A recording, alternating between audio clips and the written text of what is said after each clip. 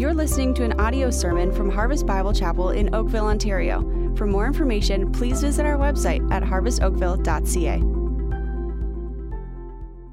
Good evening. If you've got your Bibles there, please go ahead and open them up to Ephesians chapter 4. Ephesians chapter 4, verse 26 is where we'll be. And as you're turning there, Ephesians 4, verse 26, let me ask you, how do you typically respond when you receive really, really bad customer service? Okay? Really bad customer service, whether it's over the phone, whether it's in person. How do you respond to really bad customer service? Or how do you respond when you are driving on the highway and someone pulls up right behind you and they're like 3 inches off your bumper and tailgating you? How do you respond to that? Or how do you respond when you are at the mall and parking spaces are limited? They cannot be found. And finally you find one and someone's just pulling out, and just as they're pulling out, you've got your blinker on, and just as you're about to pull in, someone else comes in and steals it on you. Because anger is one thing that absolutely everybody here struggles with on some level. But here's the question. Is that okay? Is that okay? Is that okay for us to be angry? Because some of us here have been taught that it is always wrong to be angry, that Christians don't get angry. You been taught that? Because that is false. It is not always wrong to be angry. In fact, sometimes it would be sinful for us not to be angry. Charles Spurgeon said this. He said, if a man were to see sin and not be angry with it, he would sin through not being angry. If a man were to see sin and not be angry with it, he would sin through not being angry. So here's what we need to see. That it is absolutely wrong to be sinfully angry. But it is absolutely right for us to be righteously angry. And so what's the difference between the two? How do I know whether my anger is sinful or righteous?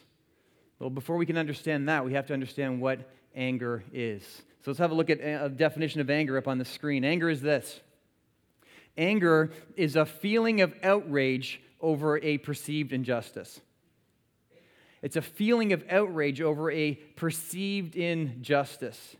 Anger is this very, very, very powerful emotion that rises up in us and says, I'm against that. And that's not right, and I'm opposed to that. So let's have a look at the difference between righteous anger and sinful anger. And as we do that, maybe you can just be asking the Lord right now to give you some clarity on what category your anger typically falls into, righteous or sinful. And maybe you're thinking, well, I think the Lord's already given me some clarity on that. And most of my anger is definitely not in the righteous category. And whoever you are, okay, I can definitely relate to you, all right? But let's begin with this, righteous anger. This is what righteous anger looks like. Righteous anger is, first, it's God-centered.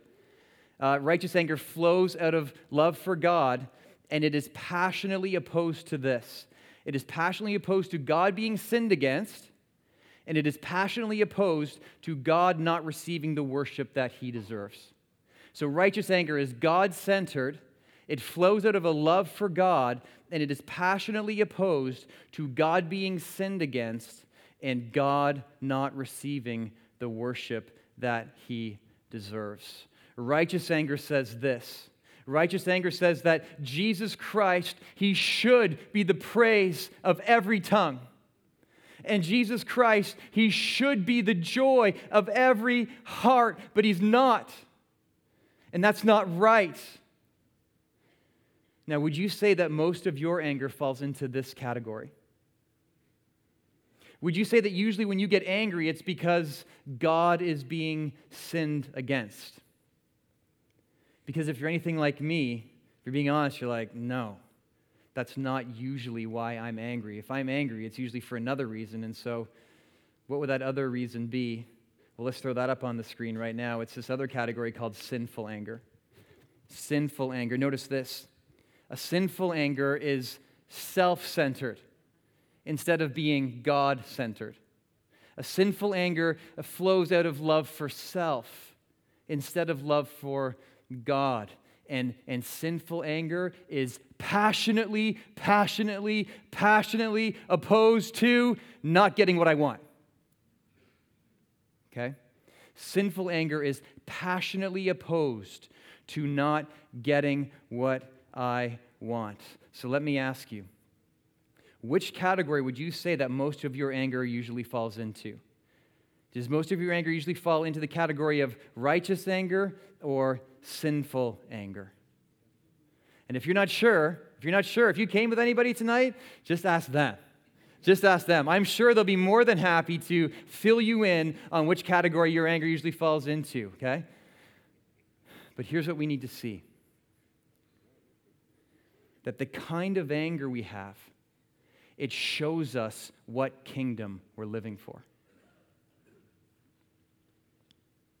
The kind of anger that we have, it shows us what kingdom we are living for. We can think of it like this. Our anger is like a giant window into our hearts that shows us what kingdom we're usually living for. Here's what I mean up on the screen. Righteous anger is like a giant window. And if we open up the window of righteous anger, here's what we see, that behind it is a heart that is for the kingdom of God.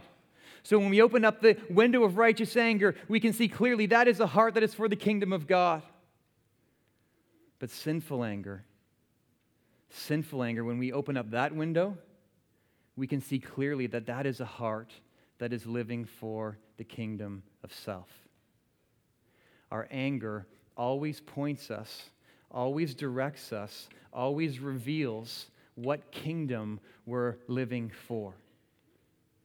And if you are here today and you struggle with sinful anger like I do and like the rest of us do, and you would desperately love to see the Lord do a work in your life, then I have good news. And here it is, that the Holy Spirit, He wants to do this work in us, but it's going to require something on our part, and here it is, that we fill our hearts with the truth of the gospel.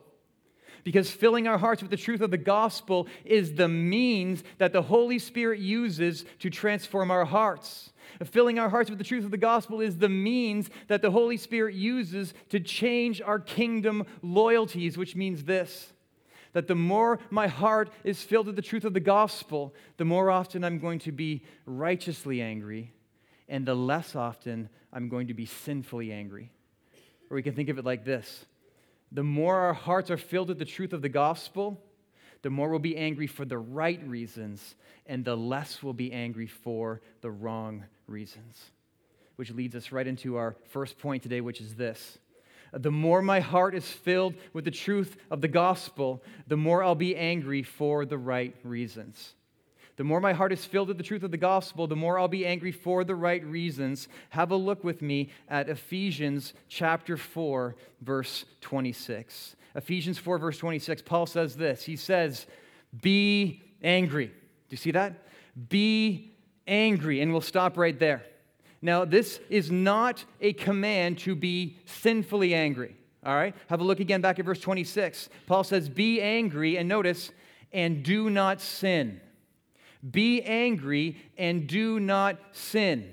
And so if God is commanding us through Paul to be angry and to not sin, then there must be a way for us to be angry and not sin. And what is that way called? That way is called righteous anger. Righteous anger. So when Paul is saying be angry, he's giving us a command. This is a command to stop being passive and to start getting angry for the right reasons.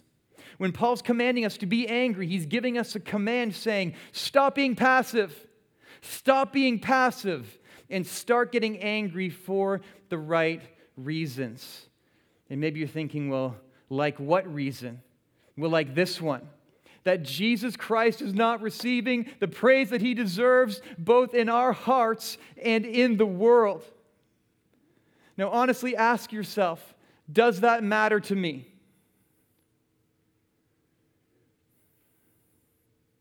Does it bother me that Jesus Christ, who is infinitely worthy of being praised, is not receiving the praise that he is due, but instead is being dishonored and sinned against everywhere.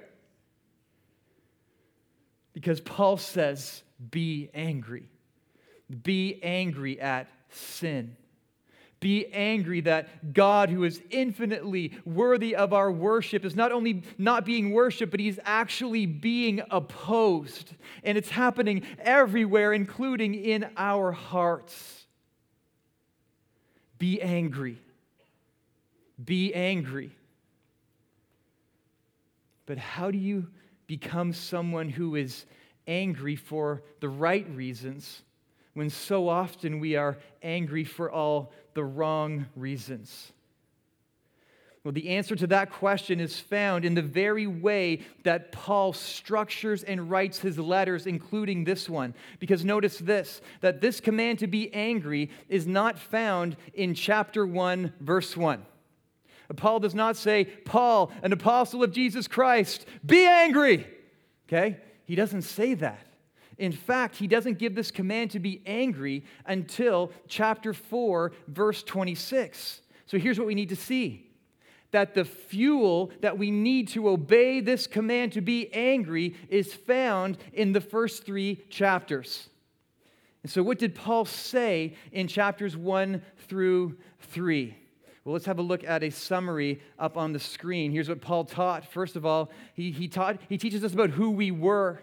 If you are in Jesus Christ, this is who you were. Dead. No spiritual life whatsoever. We were dead. We were slaves of sin. All we ever did was sin. We were enslaved to sin. We were without hope. No hope for the future whatsoever. We were without God. In the world without God, and this, children of wrath, the wrath of God upon us. So this is who you were. This is who I was. Dead, no life, enslaved to sin, without any hope, without God, and God's wrath upon us. How long ago for you was this you?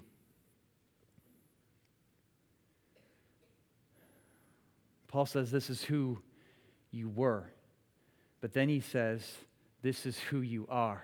This is now who you are. He says, now, you are united to Jesus Christ. And this is the greatest news in the world, that by faith, you have been united to Jesus Christ. And because of that, you've been forgiven and redeemed through his blood. Forgiven of all your sin. Redeemed, purchased off the slave block. Redeemed through his blood. Reconciled to God through the cross, brought to God through the cross, and now you've been made a citizen of God's kingdom, and you've been adopted as a child of God. You've been made a child of the King of the eternal kingdom. You've been now made an heir of God, and he has done all of this so that we can now fulfill our purpose of praising him both now and forever.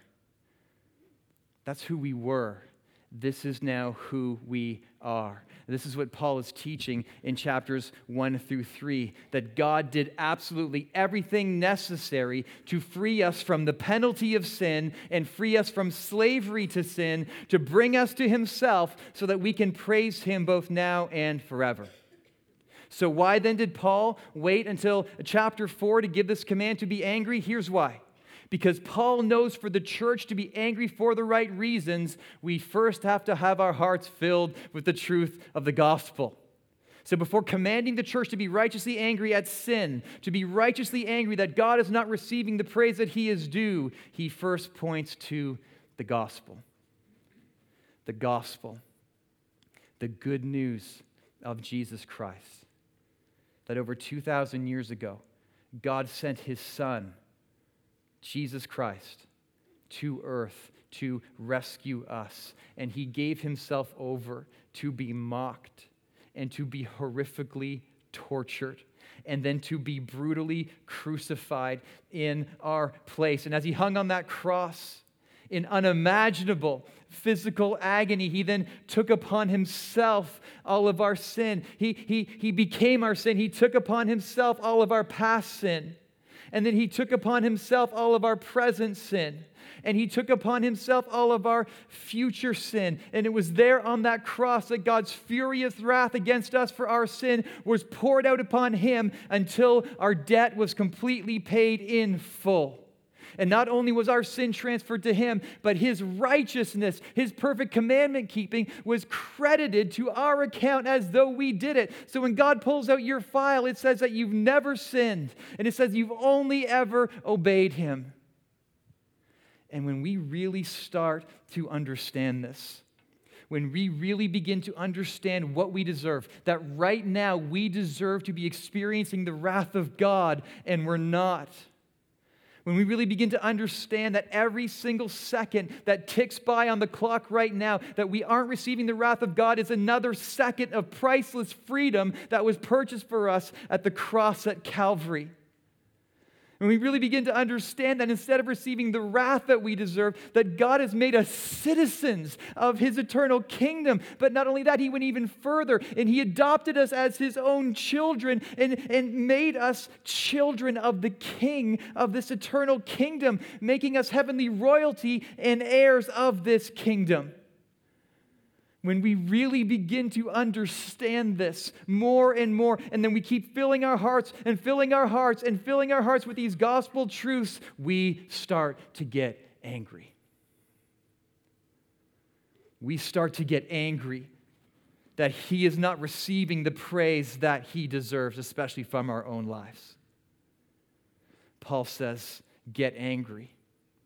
Get angry for the right reasons. Let your anger be redeemed, that it can be turned into a force for good. It's kind of like if scientists were somehow able to capture a hurricane.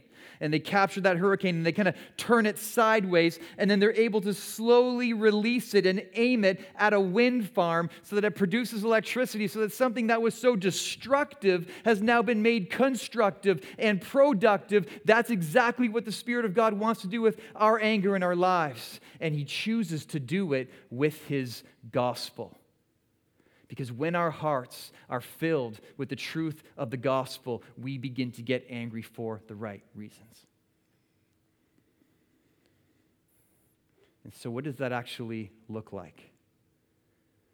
Well, consider the example of the Apostle Paul himself, the first time he ever sees Athens. The Apostle Paul is there waiting in Athens for his companions, and as he walks into Athens and sees it for the first time, it's a staggering sight because there's more idols in Athens than there are people. There's just idolatry everywhere. Look at how he responds up on the screen. Now, while Paul was waiting for them at Athens, his spirit was provoked within him as he saw that the city was full of idols. Now, this word provoked means that he was stirred to anger. But it doesn't mean that he was just stirred to anger and then he just kind of stayed simmering angry. This word actually means that he was stirred to anger that then led to action. And so what kind of action was the Apostle Paul led to do? Did he call fire down from heaven and to just burn up the whole city? Is that what he did? Well, have a look at the action that his righteous anger led to. So he reasoned in the synagogue with the Jews and the devout persons, and in the marketplace every day with those who happened to be there.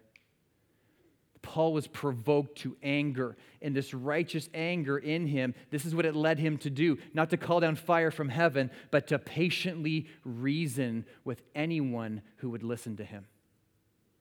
Look what else. Some of the Epicurean and Stoic philosophers also conversed with him, and some said, "What does this babbler wish to say?" And others said, "He seems to be a preacher of foreign divinities because he was preaching Jesus and the resurrection." The way Paul's righteous anger expressed itself was by preaching the gospel, preaching the cross, that Jesus died to make payment for sins, but then God rose him up 3 days later, proving that he had indeed made sufficient payment for sin. This is how Paul's righteous anger expressed itself constructively, productively. Now, righteous anger can take a lot of different forms, because it can stand against sin, in a lot of different ways, sometimes in very practical ways, by protecting those who are being exploited, or by delivering those who are in danger, or by helping those who are not being treated with dignity. But in all of these things, righteous anger is always, always, always governed by love. It always points to the beauty and the glory of Jesus Christ, and it never moves away from the main thing, which is seeking to make disciples who worship Jesus Christ, because he is infinitely worthy of everyone's worship.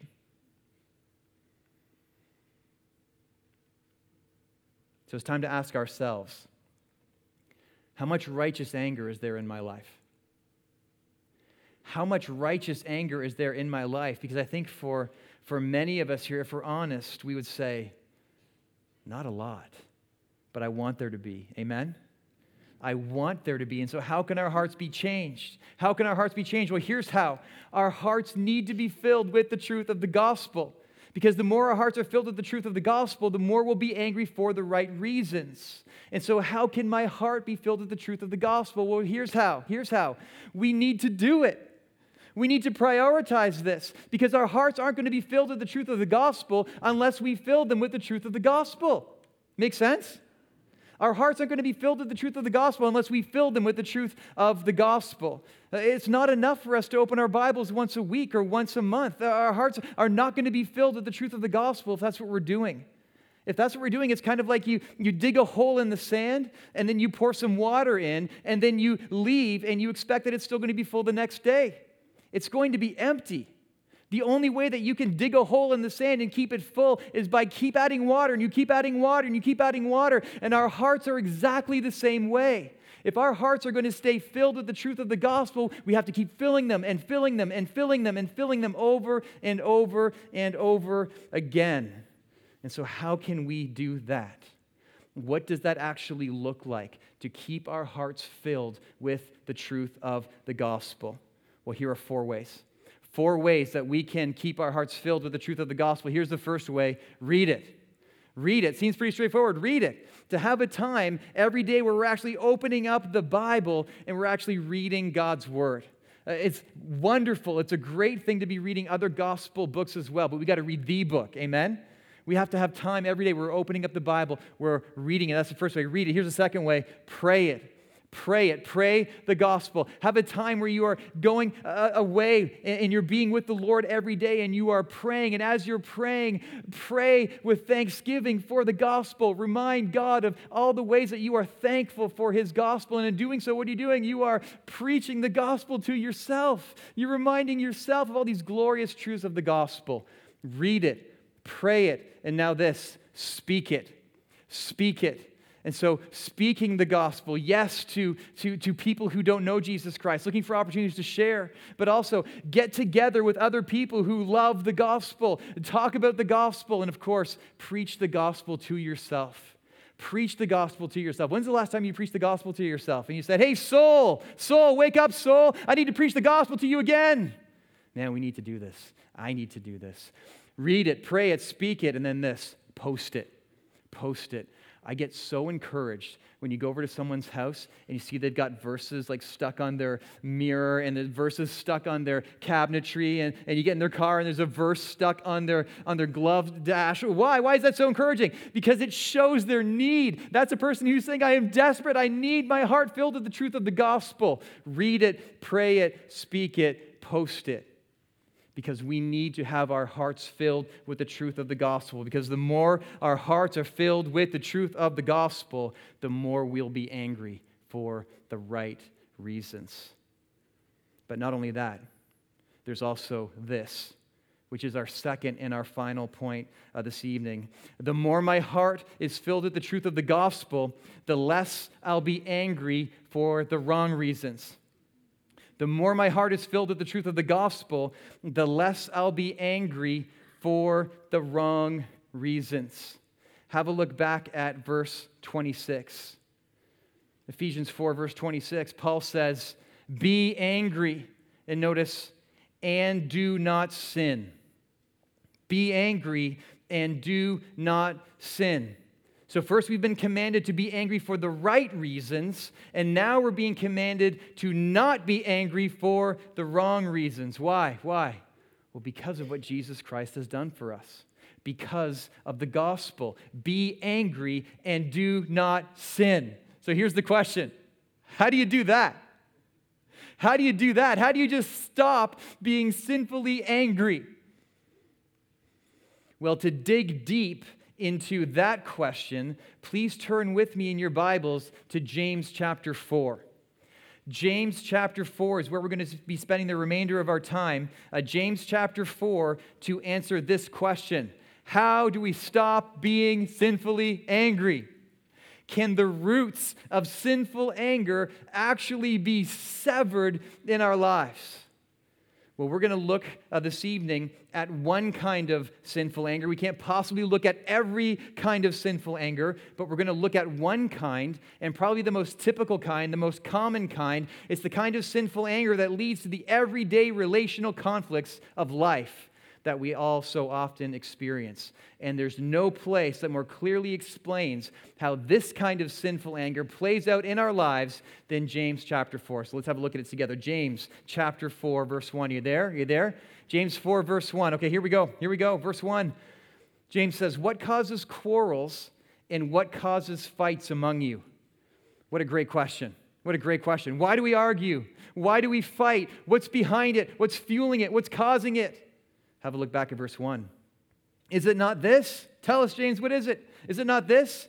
That your passions are at war within you. You desire and do not have, so you murder. You covet and cannot obtain, so you fight and quarrel. So notice these three words in verses 1 and 2. Passions, desire, and covet. Do you see those? Passions, desire, and covet. Have a look again at verse 1. What causes quarrels and what causes fights among you? Is it not this, that your passions are at war within you? Verse 2, you desire and do not have, so you murder. You covet and cannot obtain, so you fight and quarrel. This is why we get sinfully angry and argue and fight with one another. We desire and we do not have, and so we murder. Murder here is not talking about the physical act of murder, but the kind of murder that Jesus talked about, murder that happens in the heart, called sinful anger. And so why do we get angry? Or why do we argue? Why do we fight with one another? Here's why. Because we want something. We want something, but then someone gets in the way, and that makes us angry, and so we fight and quarrel. We want something, but then someone gets in our way and we get angry about it and we fight and we quarrel. It's not super complicated. This is why, and this is what's going on in marriages in this room every single day. This is what's going on between children and parents in this room every single day. This is what's going on between friends. This is going on in the workplace every single day. We want something. Someone gets in the way that makes us angry, and we fight and we argue and we quarrel. But we don't just sort of desire things. It's more than that. Have a look at verse 2. Verse 2, you covet and cannot obtain, so you fight and quarrel. And that word covet is a stronger word than desire, because covet is worship talk. To covet is to want something in an idolatrous way. To covet is to want something more than I want God. And this is why we get sinfully angry. We covet. I want something more than I want God. And then someone gets in the way of that, and that makes me angry, and then we fight and quarrel and argue. Because when someone gets between us and our idols, there's going to be war. When someone gets between us and our idols, there's going to be war. And listen, this is happening everywhere. Not just at your house. And not just at my house. I promise. Church is a safe place, right? Church is a safe place? Okay. How many of us ever have arguments at our house? Anyone? You have arguments at your house? Okay, so most of you, so the other ones, how many of us have the silent treatment at our house? Silent treatment? Okay. Here's why. Because someone's getting between us and our idols. We can think of it like this up on the screen. There's something that we want more than God. Can be anything. But when we think broad categories, here's some broad categories. We want easy life. We want comfort. We want pleasure. This is what we want. And then here's what happens. Someone gets in the way. Someone gets in the way of my comfort. Someone gets in the way of my pleasure. Someone gets in the way of my comfortable, easy life. There's drivers that get in the way of my easy life. There are disobedient children that get in the way of my comfortable, easy life. And that makes me angry because they're getting between me and my idol. Yes, I know God says I should love that person, but they're between me and my idol. And that makes me angry. This is why we get sinfully angry, because people get between us and our idols. But here's what we need to see. Not getting what we want may be the reason we get angry, but it's not the cause. Not getting what we want may be the reason that we get angry, but it's not the root cause. There's actually something much deeper and bigger and darker going on here that's actually causing sinful anger. So let's see how God continues to unpack this for us. Have a look at verse 4. Verse 4. James continues, he says, "You adulterous people, do you not know that friendship with the world is enmity with God? Therefore, whoever wishes to be a friend of the world makes himself an enemy of God." So when we want something too much, when we want something more than God, not only does God call that idolatry, but he calls it adultery. And why does he call it adultery? He calls it adultery because we are his. We belong to him. And we'll find our greatest joy and our greatest satisfaction in our relationship with him. But here's what we so often do. We turn away from God and we seek to replace him with something in the world. God calls that adultery because that's exactly what it is. It's spiritual adultery. And because of that, he says this in verse 5. Look at verse 5. "Or do you suppose that it is to no purpose that the scripture says he yearns jealously over the Spirit that he has made to dwell in us?" God is so jealous for our affections, and it so grieves him when we commit spiritual adultery. But we need to see that even our spiritual adultery is not the root cause of our sinful anger, but it too is pointing at something that's deeper and darker and bigger. And what is that problem? Well, look again at verse 4. Verse 4. "You adulterous people, do you not know that friendship with the world is enmity with God? Therefore, whoever wishes to be a friend of the world makes himself an enemy of God." And so the reason we worship idols and the reason that we commit spiritual adultery is because we're already friends with the world. Meaning that we are already thinking like the world and acting like the world and setting ourselves up as enemies of God, just like the world does. And this is pointing to our deepest problem. This is pointing us to the biggest problem. This is pointing us to ultimately what's causing our sinful anger. And to help us better understand this cause, let's consider for a moment the story of Absalom.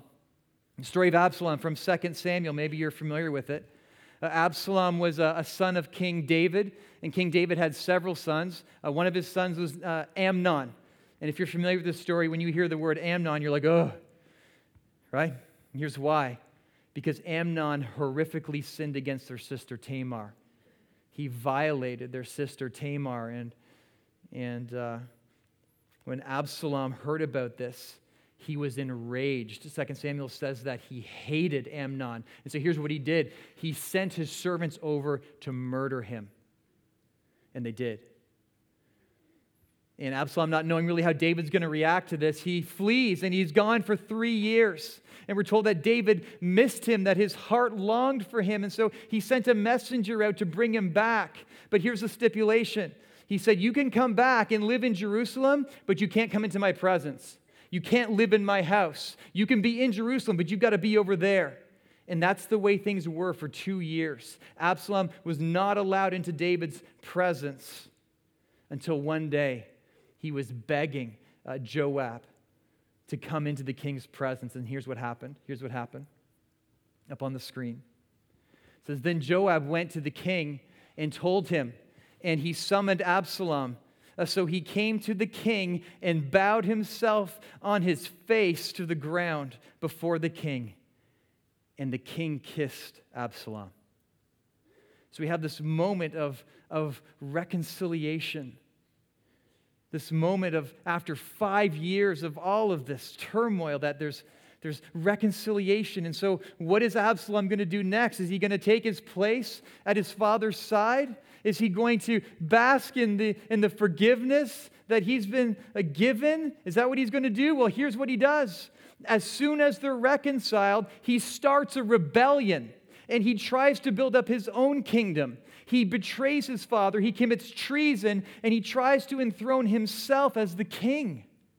Now, how does this make any sense at all? Can you believe that he would do that after being reconciled after so long, that he would set himself up as an enemy of David? But listen, it's exactly what we do. We act just like Absalom because we've been reconciled to God, and yet we commit treason, and we try to enthrone ourselves as our own king and live for our own kingdom, and then we set ourselves up as enemies of God, and our sinful anger is proof that we do this because our anger always reveals what kingdom we're actually living for. And what's it called when you and I are living for our own kingdom? Well, here's what it's called. It's called pride. Pride. And pride is the root of sinful anger. Pride is the bottom. Pride is the deepest thing causing and driving our sinful anger. It's the desire to be on the throne. It's the desire for my kingdom come and my will be done. It's the desire to be our own authority, our own God, and this is the root of sinful anger. It is pride. This is what's behind idolatry. This is what's behind spiritual adultery. It's pride. It's my kingdom come and my will be done. And if anyone gets in my way, there will be war. This is what pride does. But listen, we're not here to live for our own kingdom. We are here to live for His kingdom. Amen? And as much as we may not want to admit it, the truth is that pride is in every single one of us. And here's why.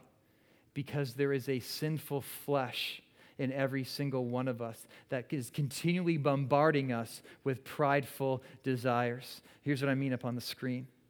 Think of it like this, that our flesh in us is kind of like this volcano that is constantly erupting prideful desires and just sending these desires of self into our hearts 24/7, 365 days a year. Self, self, self, self, self. And if this is the condition of our hearts, if the condition of our hearts is they are dry places, lacking gospel truth, then man, it's easy for that heart to get set on fire with pride. It's just going to take a spark, and that heart gets set on fire with pride so easily. And when a heart is set on fire with pride, it will burn with sinful anger when it can't have what it wants. This is what's happening in our lives and in our homes every day. And so what's the solution? Well, listen, get excited. Get excited, all right? Have a look at verse 6. Verse 6, look at what he says. But he gives more grace. And I think we really need to cheer here, literally. You're going to have another run at it, okay? Because listen to what God is saying. God is saying that He has grace for all of this. God has a solution to this problem. Amen. Yes, yes. He has a solution. a solution to this problem, and he wants to give it to us. So we're going to try it again, all right? Verse 6. But he gives more grace. Yes, amen, amen, amen. Therefore, it says, God opposes the proud, but he gives grace to the humble. He gives grace to the humble, and this is our answer. This is the solution for our sinful anger. It's humbling ourselves. Humbling ourselves. But here's the question. When I have a heart that's set on fire with pride, how do I just humble myself? How do you do that? Well, John Stott has the answer for us up on the screen. Look what he says. Every time we look at the cross, Christ seems to be saying to us, I am here because of you. It is your sin I am bearing. Your curse I am suffering. Your debt I am paying. Your death I am dying. Nothing in history or in the universe cuts us down to size like the cross. All of us have inflated views of ourselves, especially in self-righteousness, until we have visited a place called Calvary. It is there at the foot of the cross that we shrink down to our true size. The only way that a heart that is set on fire with pride can be put out is by pouring the truth of the gospel all over it. The only way that a heart that is on fire with pride can be put out is by pouring the truth of the gospel all over it. But not only that, the only way to keep that heart from getting set on fire in the future is to keep it filled with the truth of the gospel. David said this, he said, I have stored up your word in my heart so that I might not sin against you. Paul in Colossians said, let the word of Christ dwell in you richly. The only way to keep the heart from getting set on fire with pride in the future is to make it an ocean of gospel truth, to make it look like this. Because this sinful flesh isn't going anywhere. It's not going anywhere. It's going to keep launching these hot coals of prideful desires into our heart. But when our heart isn't a dry place, but instead our heart is like an ocean of gospel truths, those hot, prideful desires, yes, they're going to hit that. They're going to hit that heart, and they might increase the temperature, and they might fizzle out a little bit, but that heart's not going to get it set on fire. Which is why we need to keep our hearts filled with the truth of the gospel, starting with hearing this right now.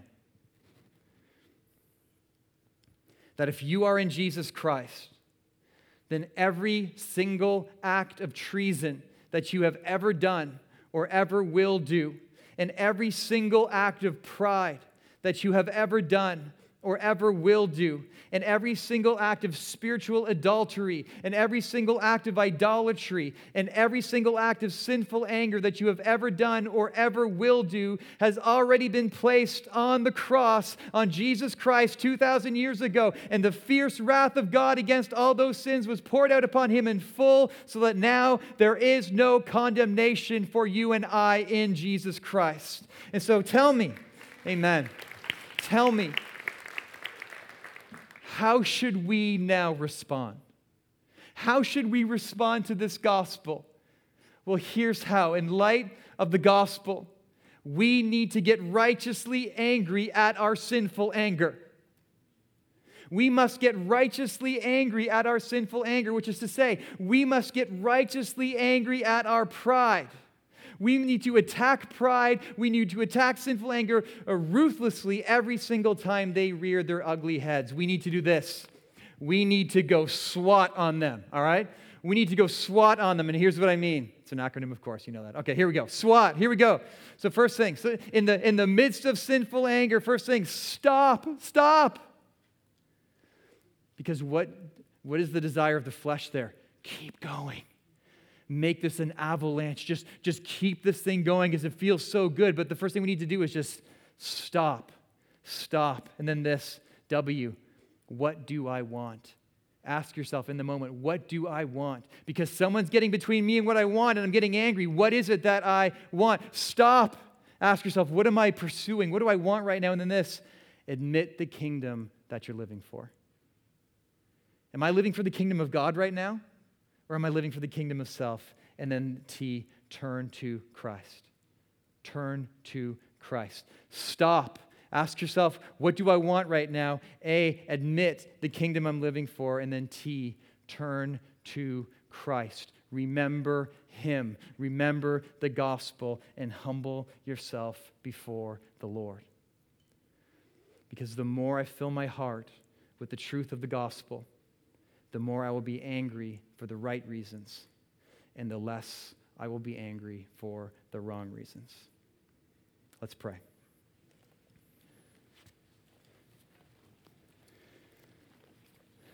So, Father, we thank you so much for your word. God, we thank you that your word speaks to everything. And your word is able to open up our hearts and to show us really what's going on. And God, we thank you that we can open up to Ephesians 4, and we can open up to James chapter 4 and have a diagnostic done on our hearts. And so, God, we are praying now that we would have hearts that are living for the kingdom of God and not for the kingdom of self. We are praying that you would do a miraculous work in us through your gospel, God, that you would convince us that we need to fill our hearts with the truth of the gospel and keep our hearts filled, and that you will use this in our lives. And we're asking, God, that you more and more would get the praise and the worship and the glory that you deserve from our lives. In Jesus' name, amen.